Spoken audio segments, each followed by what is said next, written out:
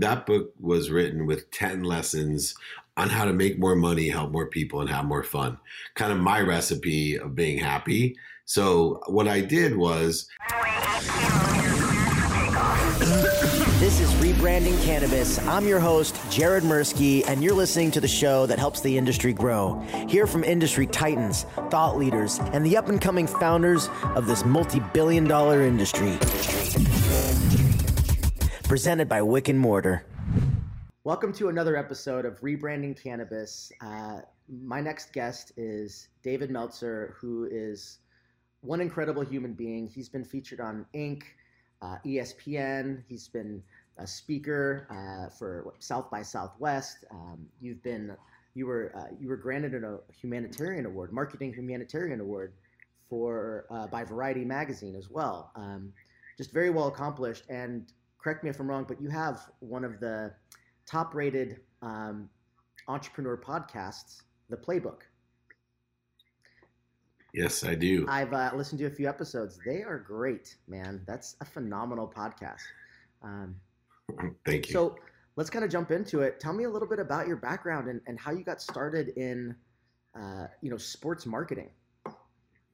If you connected the dots backwards, you would never believe the journey. So I'm going to start with the thematic way that I started, which was about money.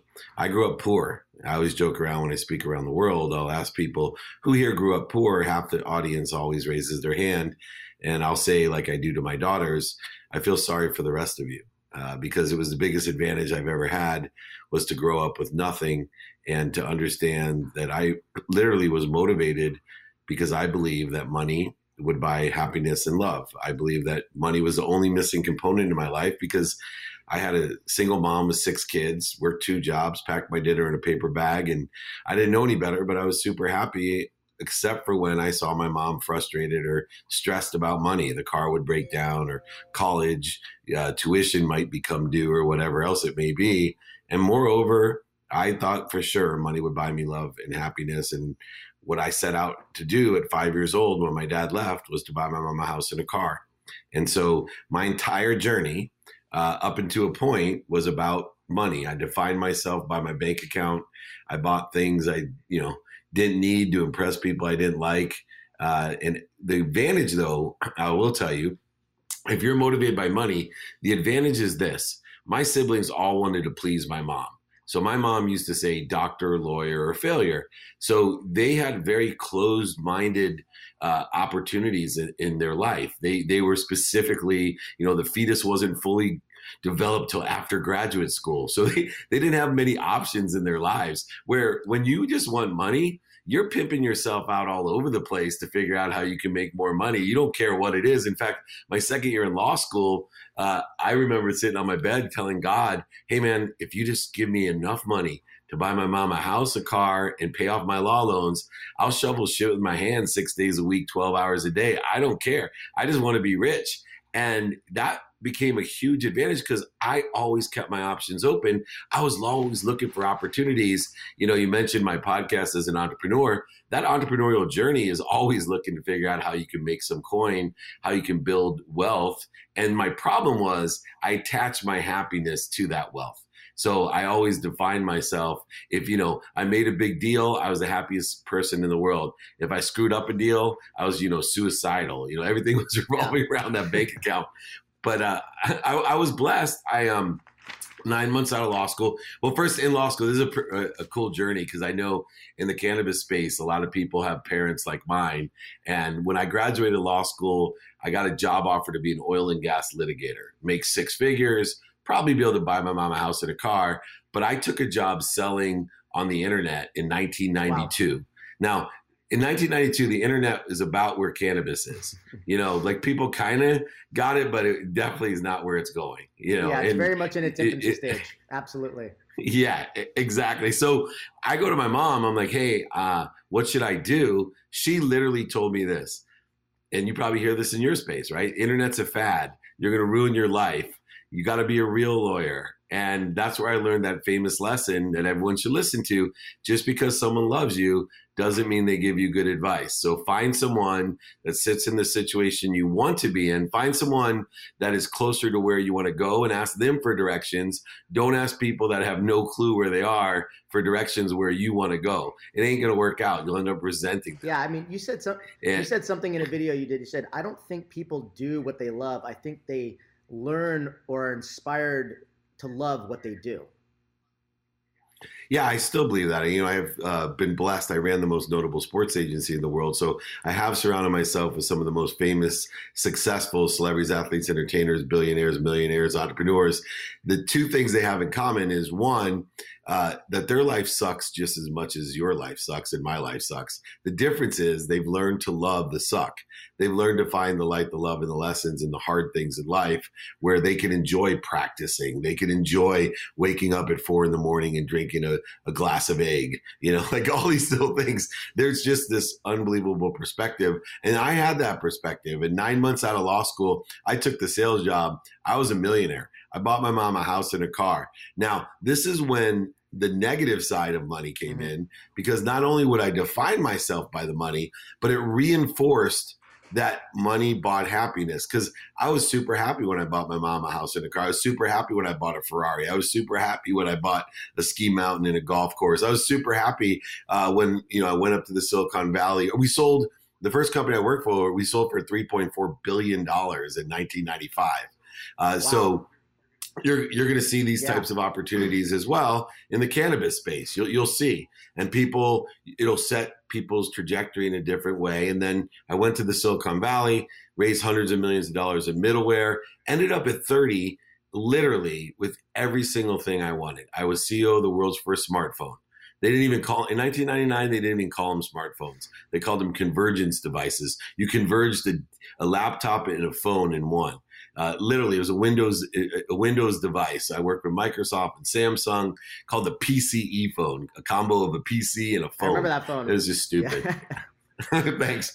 Yeah, so I was CEO, but I also, married my dream girl that I met in the 4th grade. And ironically, I thought it was the money because she hated me. Elementary, junior high, high school, hated me. Deservingly so, by the way. I threw an egg at her. I made fun of her. So, was not necessarily her fault. You threw an egg at her? Is that? Yes. True story. So I moved from Akron, Ohio to San Diego. First girl I see through my window is this girl that I'm married to today. And I'm like, oh my God, she's so cute. In 6th grade camp, I asked my best friend, Robbie, to ask her to go steady with me. And she said, no, tell him to ask me himself. He yells out in front of everyone, dude, she said no. And so I was so embarrassed. I threw an egg at her when I got home and hit her in the back of the head. And so that's how the love story began. And here I was married to her at 30, my dream girl. So in my mind at 30, not only did money define me, but it actually did buy me happiness and love. And then the lessons would come from there to teach me about money and relationship to money. And I ended up in 2006 being CEO of the most notable sports agency in the world, and later partnering with Warren Moon, the Hall of Fame quarterback, running the company that I founded with him, Sports One Marketing. Last 3.5 years, though, I've really built my own brand. As you said, I have a podcast. I have 4 best-selling books. I have 2 TV shows. I have Elevator Pitch, which we have a green episode of Elevator Pitch, by the way. And that's on Cheddar. It's a digital show, 6 seasons. And I'm just launching on Bloomberg TV and Amazon, 2-Minute Drill, where it's a pitch competition for $50,000 worth of cash and prizes every episode. So a little nuance that I love, because I think the data and the input is going to be much more valuable to people on how to pitch than to pretend like we're funding companies like the Shark Tank and Dragon's Den and Elevator Pitch. Most of the companies, by the time they vet out, you're not giving good advice to people in 2 minutes on how to, raise $2 million. That's not real. But a 2-minute pitch, that's real. And the advice you get is real. So that's what motivated me to do that. I speak around the world. I have free training every Friday. Coaching is a big part of my life. I do executive coaching, group coaching, free trainings, books, exercises, guides, trainings, all for free. So that's the journey I'm on. And I left off the one part that you probably know about that you want me to talk about is how the hell did I lose everything in 2008? Yep. I do. I was listening to a lot of things and watching a lot of things. It's like, wow, you were at the top, and then, what's great about having everything and then losing everything is something that you brought up, and that's gratitude. It's saying thank you every morning and saying thank you every night. And like you said, you do that for 30 days straight, you're going to notice a significant change in the way that you perceive life. It puts you in a completely different mindset of positivity. And I think that also plays a huge role in emotional intelligence. And something that I do on the daily is I look at all of the things that I did. If I was rude to someone or I said something snarky or whatever the case is, I always look back and go, why did I do that? Why did I say that way? What kind of mood was I in at that time? Could I have handled that differently? And so I'm constantly cataloging all of these experiences I have so that I can go back and go, okay, well, how can I become a better version of myself by deepening the understanding as it relates to the things that I do? And I think if people can figure that out, they can become much more emotionally intelligent. And I don't know if you've seen this book, The Like Switch, how to win people over and influence friends. Like that was a huge book to me because, I'm such a people pleaser and I love to network. And so I want to add value to as many people as I can. I don't expect anything in return, but I know, David, that this kismic world of energy, right? Something good will eventually happen to me. And I know that's true. Yeah, exactly. And I have a few nuances to that. Number one, not only does it assist you, gratitude, with your emotional intelligence, you'll find that in the next decade, people are going to talk about a third type of intelligence, more than just IQ and EQ. They're going to talk about adaptable intelligence. And so, your ability to adapt because of technology, what's happening is things change very quickly. More will happen in the next 10 years than happened in the past 1,000 years. That's guaranteed because of technology. So that adaptable intelligence is based off of your perspective of finding the light, the love, and lessons. In other words, when things change quickly, there's mistakes, failures, and of course, pain. Most people see pain as a stop sign. With gratitude, it becomes a turn signal. It's just teaching you a lesson to get to somewhere better and make a situation better for you. And that nuance that you said as a people pleaser, someone who loves to be productive, to provide value to others. The only nuance that I've learned, in 2006, I lost, in 2006, I actually hit rock bottom. I didn't lose everything. 2008, I lost everything. But my wife kind of put it out there that I was in the wrong world. I'd been born in a world of not enough where I was a victim. Things happened to me. I was kind of a why me person. Why don't I have this? Why do they have a nice house? Why can't I have this? Then I moved as a millionaire into the world where a lot of people live. They think they're abundant, but they're living in the world of just enough for me. So I was buying things I didn't need, different things I didn't need, more things I didn't need to impress people I didn't even like. And everything was for me. And I thought I was an optimist. I thought of that cosmic, kismet world of the more I give, the more I'll receive sooner or later. But I've shifted that paradigm as I ended up in 2008 after I went through my paradigm shift in 2006. It takes a while to lose over $100 million, but I managed to do that, surrounding myself with the wrong people, the wrong ideas. I realized that I needed to shift the paradigm of value, that no longer was money going to define me. No longer did it buy happiness or love. All it did was allow me to shop. And if I shop for the right things, I'll be happy. But if I shop for things I don't need or to impress people I don't like, I'm going to be unhappy. And so I set forth on saying, what if I change the direction of giving? Because I can't give what I don't receive. I can't give gratitude. I can't give forgiveness. I can't give accountability unless I have it for myself. I can't give love. I need to learn to love myself. In other words, I better focus in on receiving, because most people like you and I, when we're people pleasers, when we love to give to receive, we end up not getting as much because we're not asking. And if our intention is truly to give it away, what better thing than to have the people on the universe that want to give everything away receive the most? And so that became my objective. I created a mission to empower over 1 billion people to be happy. I started to focus in on asking for help, asking for what I wanted so I could give it away. So now I receive in a world of more than enough because I have faith, another object of energy that you put into the flow, another currency, just like money. I have faith that I am going to receive everything and I deserve it and I'm worthy of it, so I can give it away, which is different than giving to receive, which is a negotiation or a trade. I now live in a world of more than enough of everything for everyone because I have faith there is, and therefore it comes through me, not for me or to me. So how can people take the same steps you took who are perhaps going through the same situations you went through? And I guess to add a second question to that, would you say that this was ultimately your direct pursuit of your potential? Yeah, so I think it still is. So one thing I've learned about the lessons that I've learned is that I forget every lesson I've ever learned, but I have the power to access it, and I don't know what I don't know. And the more that I do know, the more I learn that I got more to know. So that quandary is always there. For me, I say, number one, understand your own core principles. Mine are very simple. Gratitude gives me perspective. Forgiveness gives me peace. Accountability gives me control.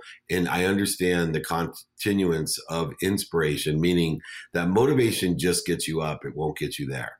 It'll get you back up. It won't get you there. It'll get you started. It won't get you there. It'll get you restarted. It won't get you there. So when I started realizing that I have to have tools to get motivated, I have to have tools to transition the motivation to inspiration, to live life through me. And so I created 5 daily practices that can help everybody make more money, help more people, and have more fun. The first one is the most important. People don't know what they want. They hide behind the why. They confuse the issue by the why, but they don't know what you want. If you don't believe me, go out today with your friends or family and say, hey, what do you want to do? 99.9% of them are say, I don't know. Go to dinner and ask, what do you want to eat? They're going to say, I don't know. People don't know what they want. Why? Because they don't take inventory of their values. So what I want to press upon everybody as a daily practice is, number one, take inventory of your values every day. Personal values. What are your non-negotiable values for your person? 2, experiential values. What do you want to experience today? Make a plan. 3, giving values. What do you want to give today? How much value do you want to provide? And 4, most importantly, can't give what you don't receive. What do I want to receive today? And if you take inventory of your values with the caveat that you're not afraid of being a hypocrite, because most people, they're afraid of change. You know, there's an old saying, only, wet babies like change. Everyone else hates change. You got to embrace change. That means you're accelerating and growing. So you're going to be a hypocrite. You're going to make mistake, fail. There's going to be pain. That's just an indicator you're on the right way, the right path, in a better place, in a better position. If you do this, you take inventory of your values, then you can move to the second step. You have a quick question there? I was just going to say, it makes me think of this saying a friend of mine once told me. Said, Jared, the teacher will appear when the student is ready. You can learn anything from anybody at any time, so long as you're willing and open to learn and listen. That's why God gave us 2 ears and 1 mouth, because we should be doing twice as much listening as talking.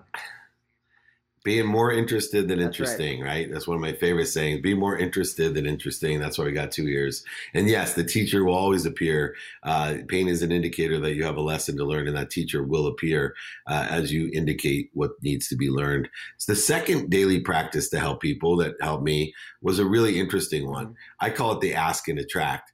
Most people don't ask. I have made it a practice to ask one simple question in person, on the phone, via email and media, radio, print, TV, social media, podcast, it doesn't matter. I ask one question. Do you know anyone that can help me bring more people to my free trainings or whatever it is I'm asking for? Do you know anyone that can help me? Why this is so important is because everybody is not a gatekeeper. The mind shift that you take from saying that everybody's standing in my way compared to everyone's a sponsor of mine, everyone's a power sponsor of mine. The minute you start asking everyone you meet, do you know anyone that can help me? You are understanding the abundant nature of the universe, that one branch will not go to war against another branch. One branch is not stopping the other branch. It's not going to kill the tree. And so we need to make sure that we are asking as many people. I actually still check my sent box on my email to see how many people I'm asking, do you know anyone that could help me, and be able to do that. The other question in series of questions asked, of course, after you find out if they have someone that can help you, is how can you be of service or value to them? So that's the ask and attract model, practice number 2. The third practice, which is essential, is to be a student of your calendar. Now, being a student, I have an interesting definition of, because I think being a student allows for you to leverage the mathematical equation of luck. Now, what is that mathematical equation of luck? Number 1, what I pay attention to, what I focus in on. Number 2, plus what I give intention to, what I think, say, do, believe, and even the quantum memories that I have, which really constitute my personality traits, my characteristics, my obsessions and addictions. But if I take what I pay attention to and add it to what I give intention to, it'll equal the mathematical equation of luck, the coincidences in my life. So what do I study? I study what I have planned. I study what I don't have planned, the empty space in my day, and I study my sleep. Sleep is the easiest one. It's 1/3 of our life. It's the number one habit we all share. It's the only time that we have a direct connection subconsciously and unconsciously to the flow of the universe, the great source of power, light, and love. But more importantly, I'm looking with a lens of productivity, of how much value I can provide, a lens of accessibility, of how accessible to others, and how am I accessing what I want. And of course, the lens of gratitude, trying to find the lessons in everything, trying to learn to love everything. So I'm studying what I have planned, what I don't have planned, and my sleep, getting the coincidences based on the values that I set forth at the beginning of the day in order to effectuate the most I can out of every day. The fourth thing is you have something? I was just going to ask you. The fourth thing, I was just going to ask you about quantum memories. You kind of just you kind of glossed over that, but I was passed over that. But I was like, wait, hold on, let's go back to that real quick, because that to me is that a bit of astrology? Is it like thinking about your past? It's actually science. It's interesting because it's a variance of a lot of things. So I believe our quantum memory is our DNA. Our DNA is a mathematical code. It's a physical code. And that code, I think, is who we are genetically. They've proven about 4 generations of code is passed down from your great-grandparents, your grandparents, your parents to you into that code. Now, you were talking about astrology. I believe it has some metaphysical capability, meaning that I think there's lifetimes of code that comes in with you. And so how they manifest is the most important thing, right? It manifests itself into who you are, your personality, your characteristics, obsessions, and addictions. Why is this important? Because this is where people get hung up. You ever meet that person who's like, I'm doing all the right things. I'm thinking, saying, doing, believing all the right things. And you're asking them questions and they really are amazingly good people. But yet I can't break through. I'm stuck, or I'm not getting what I want. Well, that's because your quantum energy, your frequency keeps attracting the exact same thing, regardless of what you think, say, do, and believe. And so moreover, if we can activate the quantum memories that we want, if we can activate, we can change our frequency. Now, the same thing works in reverse. You and I have both met the people. You're like, how the heck does that guy have everything? He is a moron, right? Like how, right? Like this guy is amazing. Well, because he's carrying a quantum memory that literally is a higher frequency than his actions of what he thinks, says, does, and believes. And he just, falls into the gutter and comes out smelling like roses. That's a frequency to me. So I believe we can activate our quantum memory, our deepest, hardest core memories that exist that create the personality traits, characteristics, obsessions, addictions, and frequency in our life. Why is this important though? Let's take it down to a pragmatic level. So people give you this BS about habits. You're an aggregate of your habits. That's true. But they tell you can form any habit in 21 days. That's not true. Yeah, that's not true.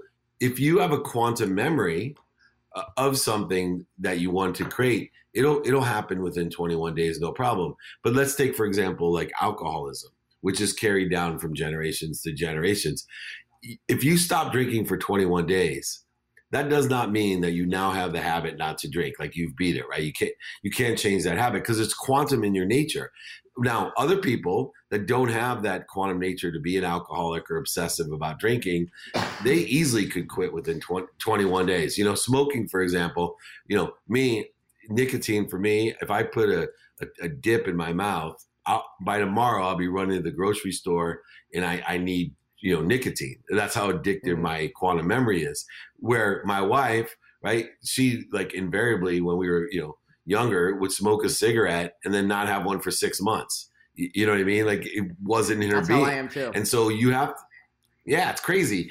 But we have to start realizing that we have certain quantum capabilities. And I really believe that because as you look at potential, some of the things you want to pick where you have your highest potential. So if LeBron James, for example, would have picked to be an internet salesperson like myself, he probably wouldn't have been as good as I am because it's not quantum in his nature. Just the same that if I wanted to be the NBA powered forward and MVP of, multiple championships, I probably would pick the wrong quantum memory there because my potential isn't quite that LeBron James. So, David, do you ever think about, because you've been doing sports marketing for so long and you've been selling, legal for so long. Do you ever think about like, God, if I didn't do any of this, what else would I be equally as good at? And I think about that all the time. I'm like, I'm in the cannabis industry. I've been, I started my first branding agency when I was 19 and, I got into the cannabis space in 2009 and started the first cannabis-focused branding and marketing firm in the world. And that was cool. But it's like, what else am I good at? Because I like playing guitar and I like singing and I have all of these things that I know now, given how far I've come, that with the right love, passion, and inspiration, you can take any one of those things and turn it into a business. You just have to be determined enough. Yeah, and you got to align the capabilities of what you love, one of those music or whatever. You have to align the capabilities that you have within there, which is, okay, what skills do I have according to music? What knowledge do I have of it and who I know within the industry? And then apply that desire, the must be what you can be, but find how it's synergistic and supplementary to the monetization of that topic or theme or industry or career. Most people don't take that last step, right? They follow these passions. I want to be an artist. I want to be, but look, but they don't follow. For me, they don't follow if it's through. Going to make, they don't follow through. That's the issue. Yeah, because they don't. If it's a business, they don't follow through with the most critical thing is how am I going to make money with this? I have so many people pitch me so much shit, and like I will ask them, okay, great idea. How are we going to? You're asking me for money for this. Tell me how you're going to make money. And I'm like, are you kidding me? Don't even waste my time. You have the nerve to ask me for, you have the nerve to ask me for $1 million and you don't even know how you're going to make $1 million? Come on, man. The way that we raise money is simply, you better be able to articulate in a quantifiable manner. Can you see any reason you won't want to move forward? You invest that $1 million, I promise you, you're going to make $2 million. And I'm credible. There's emotional attachment. And I've articulated that to you. People are crazy when they literally have a dream of this, but I had a kid today. I love being a sports agent. I'm like, you don't know what it's like to be a sports agent, one, but two, you love sports. So does about 90% of the population on earth. They love a sport. That doesn't mean you're going to be a sports agent. Yeah. It's interesting because, I'm not even like, I love playing sports more than I like watching them. And I've already, and I've interviewed quite a bit of athletes. We're working on a documentary right now with Ricky Williams. Yeah, he was my client. He went to my high school. Okay, so Ricky is one of my really good friends. We just had Sean Kemp on the show, was last week. He's a good buddy too. And so, anyways, back to Ricky. Ricky, I don't know when the last time you've had a conversation with him, but as you know, after he left the NFL, he pursued a career in cannabis, herbalism, and astrology. And I've spent a lot of time with him, and he is one of the most spiritually woke people I've ever met. And I've learned a lot about, astrology and more importantly, applying astrology to branding. You're going to love this. This is called astro branding. So this is something that that Ricky and I have been doing. And it's essentially, and the reason why I'm bringing this up is because it also kind of ties into a lot of the stuff that you've been talking about as it relates to one's journey into understanding themselves, their self-worth. And I think that plays a huge role in how brands are built or should be, right? And so when working with Ricky, one of the things that we've done, and this is just an example, but Red Bull, supposedly, and you're a sports marketing guy, so you like this, But Red Bull was supposedly built off of Astro branding, at least their story. The birth chart of the business was formed in and during the time of Aries, which means to go where no man's gone before. It's also red, it's got horns. And then when you look at the meaning of the Taurus, which is the sign, the birth chart of the sign that the CEO and founder was born on, that's a Taurus, that's a bull. Taurine is also the main ingredient in Red Bull. And then there's, of course, depth behind that particular archetype, so to speak. And so what they did is they combined these two to formulate then this backstory as it relates to the brand, which to me makes me think of, that this quantum memory, so to speak. And so you can almost build a quantum memory or some sort of DNA that exists in a brand. And so anyways, I wanted to share that with you because we haven't really talked a lot about, branding and marketing. And I think because you're also heavily involved in now the CBD space, I wanted to hear your thoughts about, using what you've learned as it relates to emotional intelligence, the customer journey, and the brands that you're starting to see emerge in the sports and the athletic space as it relates to CBD and cannabis products. Yeah, I think you nailed it with Red Bull, right? In the CBD and cannabis space, I look at something called frequency. And the example that I utilize in branding, especially with cannabis and CBD, is a very simple brand that's out there. But this person has more subscribers on YouTube than all of the Pro Football Hall of Fame. All of our heroes, that Ricky and I grew up with, at least as football fans. But I couldn't imagine. And it's Dr. Pimple Popper. And when you look at the cannabis and CBD space, there's a frequency. And historically, I believe I love to study history and to study the history of CBD, to study the history of cannabis. Human nature never changes. Mm-hmm. And so that human nature itself has its own astro branding as well as a frequency. So when I'm working with athletes, celebrities, entertainers, when I'm working with organizations, leagues, teams, all who I worked with early on in the gambling space that now has become legal and adopted and adapted. And, they're putting people in jail for it and banning them from Hall of Fames for gambling. But now it's okay to put up a big ass billboard and, have every single casino and fantasy thing everywhere. But back then, same thing with cannabis. And if you understand historically, the economic reasons why cannabis has the negative brand association with it, or even worse, in my opinion, why CBD has a negative brand or relationship or frequency. It's all because the people that had the money didn't want to lose the business because cannabis and CBD was a far greater product, cheaper to grow and to sell and to harvest and all the things that we're learning today. I think they didn't know, though, like we do today, they were not aware of the incredible power that it has, the incredible frequency that cannabis and CBD has. You name me one other natural healing agent, right? One other, besides oxygen, probably, next to oxygen, CBD and cannabis have more positive effects on the human mind, body, and soul. Hear me. I said the human mind, body, and soul than every other item that I have seen in existence on Earth, except for maybe oxygen. You're right. Oxygen by far, is very important. Water's important. Water includes oxygen, right? Hydrogen and oxygen. So, I thought of that, by the way. But, CBD, we don't, as much as we know that it does as a healing, right? We're always healing. See, where the paradigm shifts for CBD and cannabis is that in order to understand the power of it, and this is where I believe and where I market with the athletes, the leagues, the organizations, is that once you decide that we are healed, right? So see, here's what people don't understand. They think we need to be healed. No. Your actual being is a purely healed being. You're a purely, balanced being. It's all the things that we do. We don't sleep enough. We don't exercise enough. We overfeed ourselves.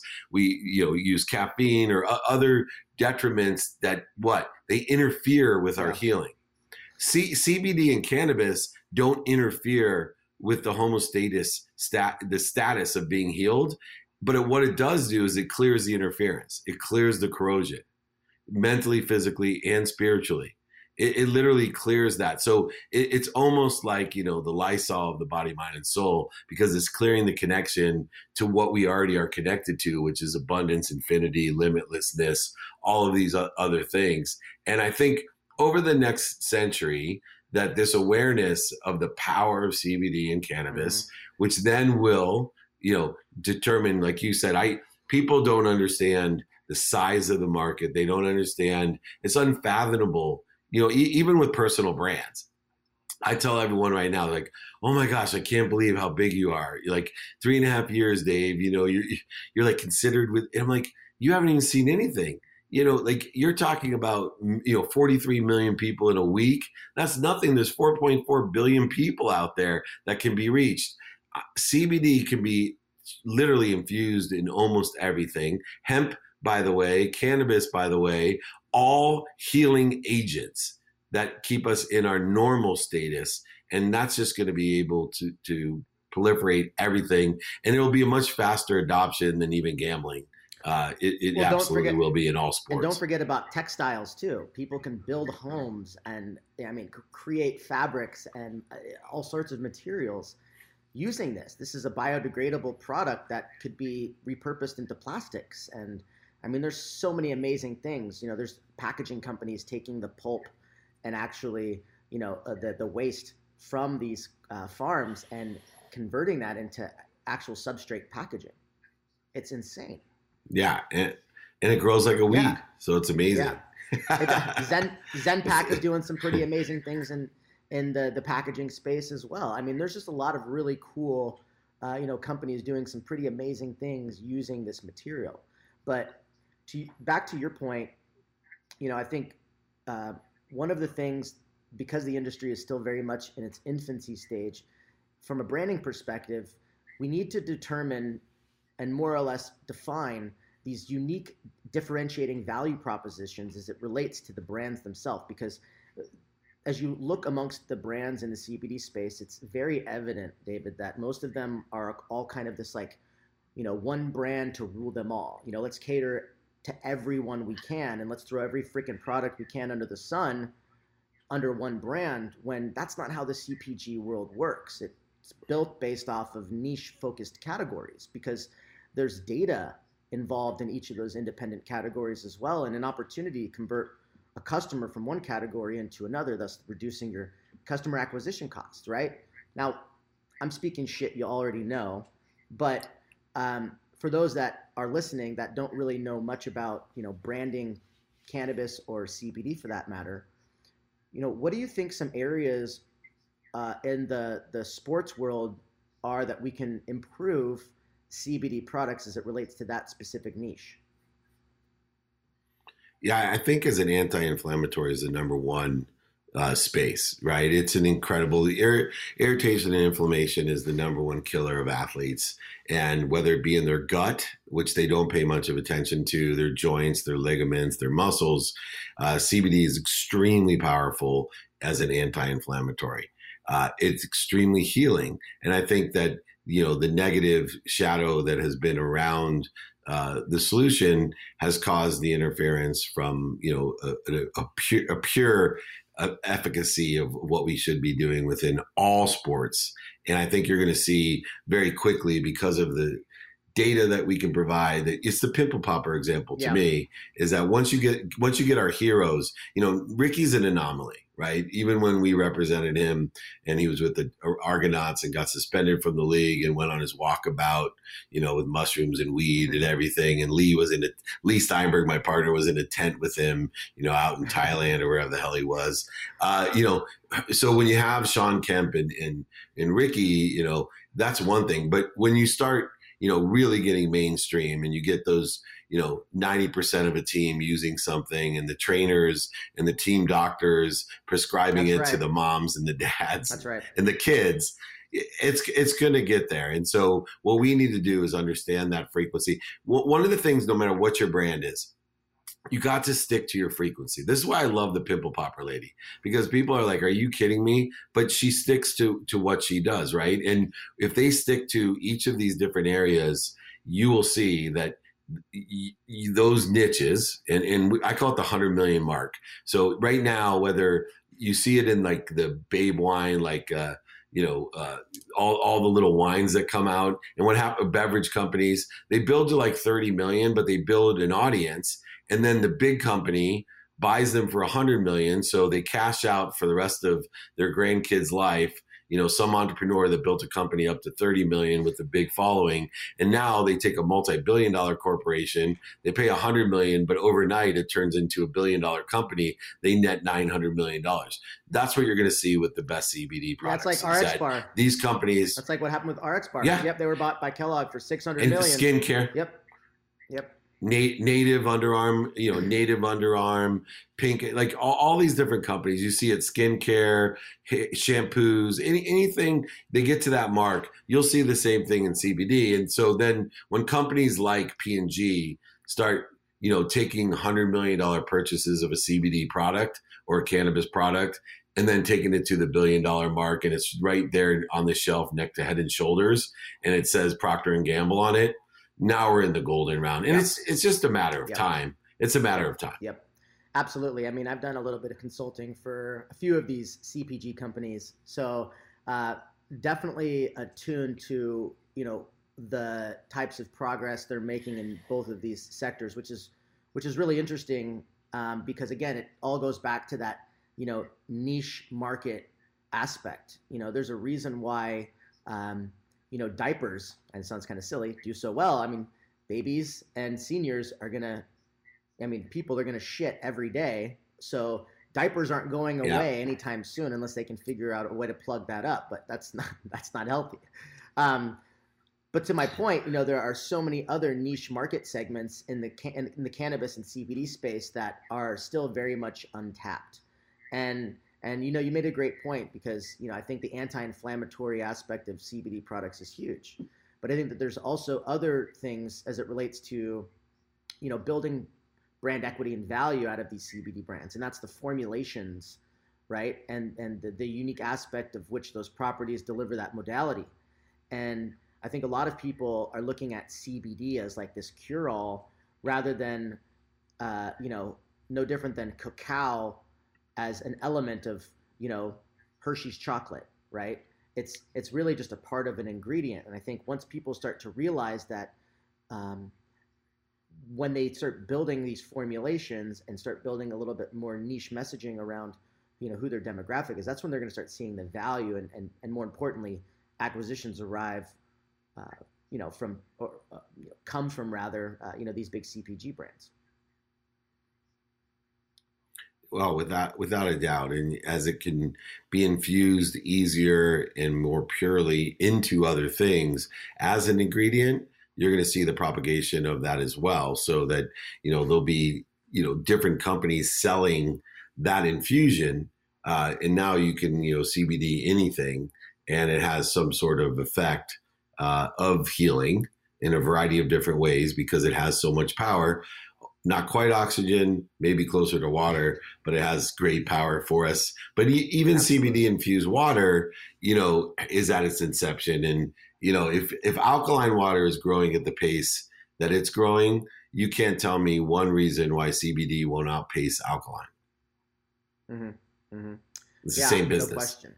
It is. It really is. It's, it's almost further purifying water, so to speak. But then there's an argument as to whether or not the water solubility of that particular CBD product is, something that will hold long enough to where your body will actually absorb the CBD. Otherwise it's just like, bullshit. Yeah. Right. Yeah. It's a brand. But I mean, so many brands fluff up the messaging on their packaging anyways. I mean, it's just what companies do. So tell us now a little bit about this book that you wrote with Entrepreneur, because I know we don't have a ton of time left, and I want to make sure that I extract all of the good stuff from you that you're working on. So you have this book. Well, you've got your podcast, The Playbook, but then you've also got Game Time Decision Making, and so that's a McGraw-Hill book. Yeah. So I guess tell me a little bit about that, because I want to understand how perhaps what you've shared as insights in that book can teach me or others, insight perhaps as it relates to the cannabis or CBD space. Yeah, for sure. So that book was written with 10 lessons on how to make more money, help more people, and have more fun. Kind of my recipe of being happy. So what I did was I used a sports analogy or a playbook type of format with the game time decision making. And what I did was I took each chapter and took a lesson and kind of gave a pregame, it's called a pregame analysis of the lesson, talking about why the lesson's important, what the lesson is, in describing that lesson to pregame. Then what I did is use sports stories because of my experience of running notable sports agencies and marketing companies in sports. I have some really great stories that nobody has heard to teach the lessons. People love lessons and stories. Then what I do for each chapter is I give a post-game analysis. So now, after me pre-gaming the lesson, explaining and illustrating the lesson with these cool sports stories, I now give a post-game analysis to say, hey, this is what I wanted you to learn. This is what you were learning. And now I want to remind you, this is what you're supposed to take away. And so I did 10 different lessons in order to make money, help people, and have fun with your life.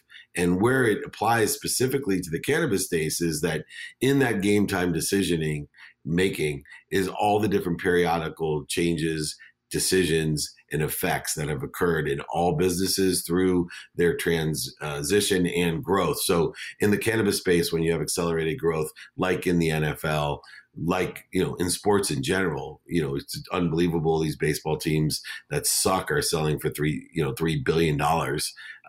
Things are changing.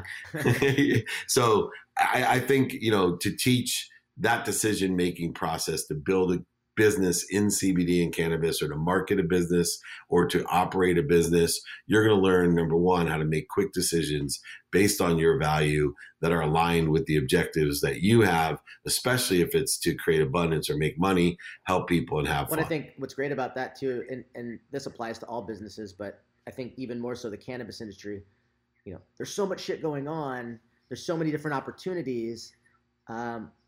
But it also helps to remember how to be and stay focused. Follow, a directive as it relates to this particular, journey your business is taking. But while feel free to be creative and take other paths, don't forget about this one single mission. And because that mission applies to not only the business, but all of the people that are there working for you and supporting you. You have to be mindful of, that. So I really love that. Awesome. Yeah. And I think the other books too that I've written is Connected to Goodness, Compassionate Capitalism, and Creating the Life You Love, with Jack Canfield, who wrote Chicken Soup for the Soul. So those are complementary books about manifesting and how to create good with what you're doing. Which one of those books has been your all-time favorite to write so far?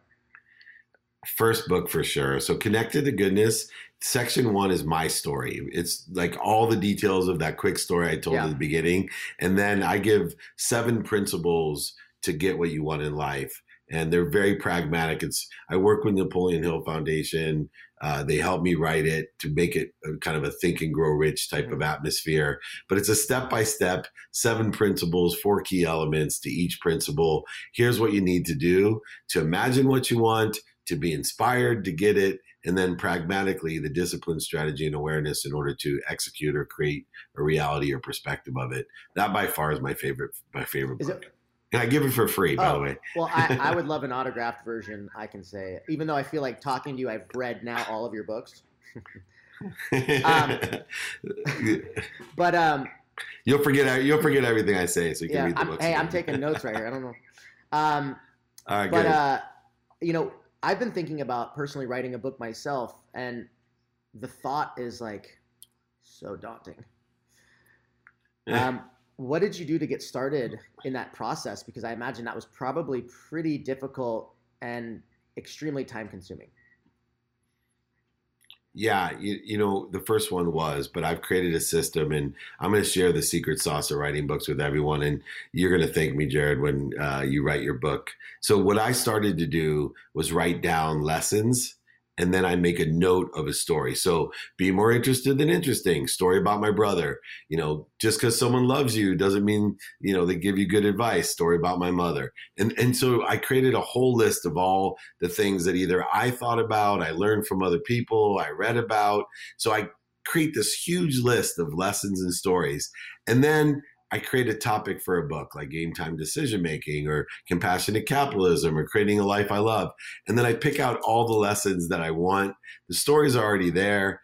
I go ahead and now I actually teach those. So because they have these great AI tools like Rev that transcribes your voice. So I'll use one of my free trainings on Friday to teach a lesson, which will be a chapter in my new book.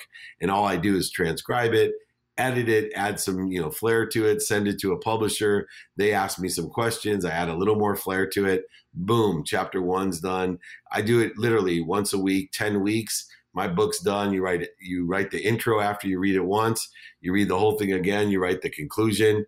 Boom, you got a book done literally in 6 months. It's out the door and you're selling copies or giving them away. You made it sound so easy. And it's funny. It's like it's like when you put certain things into layman's terms for people who are still kind of navigating where to start, even as a writer myself, because I write for Entrepreneur and Forbes and High Times and now Beauty Packaging Magazine. I just had an article that just came out, so I'm pretty excited about that. There's always a different starting point for many people, but when you put it like that, it makes it sound so much easier. Now, did you hire a ghostwriter then to take all of those stories and thoughts and then compile it into an actual one story, so to speak? I didn't have to. The first book I wrote with my general counsel, who's the one that inspired me to write it. That was the hardest one. I kind of gave him my ideas and we wrote it together. He was a wannabe script writer, but he was general counsel of my company. And so it was kind of a fun project and it turned out awesome. That book, Connected Goodness, is awesome. Otherwise, this system of me speaking and teaching and then, the editing part, I outsourced, to a publisher that edits it for me. But I read it or spoke it, I outline the chapters and then I teach it and then it's transcribed, then I edit it, then they edit it. So I didn't really need a ghostwriter. That's what I like about the process that I've created is, if you like to speak and not write, it's such a great thing to do because you just need an outline. And guys like you that have been interviewing and are so great with the, power of the word, I guarantee you, if I outlined it for you and said, here, just teach me these lessons and tell me stories about each of these lessons, you'd have a chapter literally within an hour. Well, maybe you can, and then you can either do the editing. Maybe you can mentor me on my first book. I do one-on-one mentoring for that and get in many people. I've written the forwards and mentored many, many books. So reach out. I got group or private. I'll be happy to help. I appreciate that. And for everyone listening, they can also reach out to David or his assistant and get in touch with him and bring him on as a consultant as well to help, navigate some of these, decisions you're making as you're growing and building your business. I know you have my vote. I think you're one of the most intelligent individuals I've spoken with in a very long time, and I couldn't be more grateful and thankful to have had you on my show. So I really, really appreciate you, man. Oh, I appreciate you. Remember, genius is the expression of God. So just as people that have a clearer connection to the ultimate infinity and limitlessness, as our dear friend Ricky Williams will tell you, I want everyone to be able to express their own genius. And I appreciate the opportunity to share. I do free trainings every Friday. You can start there with me. You can watch my videos. I'm happy to send you my signed book. I'll pay for shipping.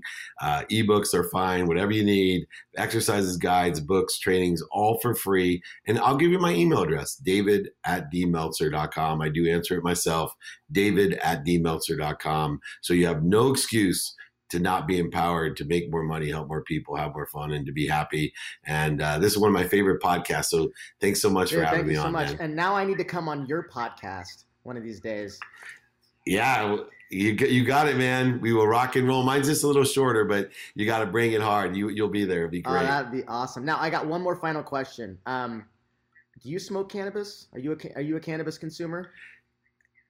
So I am just in my wife is a much more habitual one. I have certain moments that I like to utilize it. Obviously, with 4 kids, I'm more careful. But I love. I probably shouldn't even say my favorite time to use it is before I have a date with my wife. We'll just put it that way. And then my second favorite is any concert in the world, especially reggae. Something like Steel Pulse or Common Sense or some of my favorite reggae bands. I've been all over the world, but I'm big fan at the right time for me because unlike my wife gets very social. I get more introverted. But I'm a thinker. That's good. I think my favorite strain is Blue Dream. I'm always smoking on my buddies' stuff. They always hook me up. Nice. But to me, Blue Dream is the most creative. It's the most creative strain ever. It doesn't make me feel tired. It just keeps the blood flowing. So I love it, man. But seriously, thank you so much for coming on the show, bro. It's been an honor. It's been an absolute honor. Good. I got the pure green background for you as well. So Woo! Perfect. Hey, I've got some green background here as well. Just not that I saw that. It's chronic, baby. All right, brother. Well, hey, thanks again, David. Real quick, where can people find you? dmeltzer.com, David Meltzer at David Meltzer, and of course, David at dmeltzer.com. Just reach out to me. I'm happy to provide anything you need. Just give me a call. Perfect. Hey, man, once again, much love, deep respect. Thanks again, right and till next time. Talk to you soon. Stay happy. Thanks, Jared. Stay high.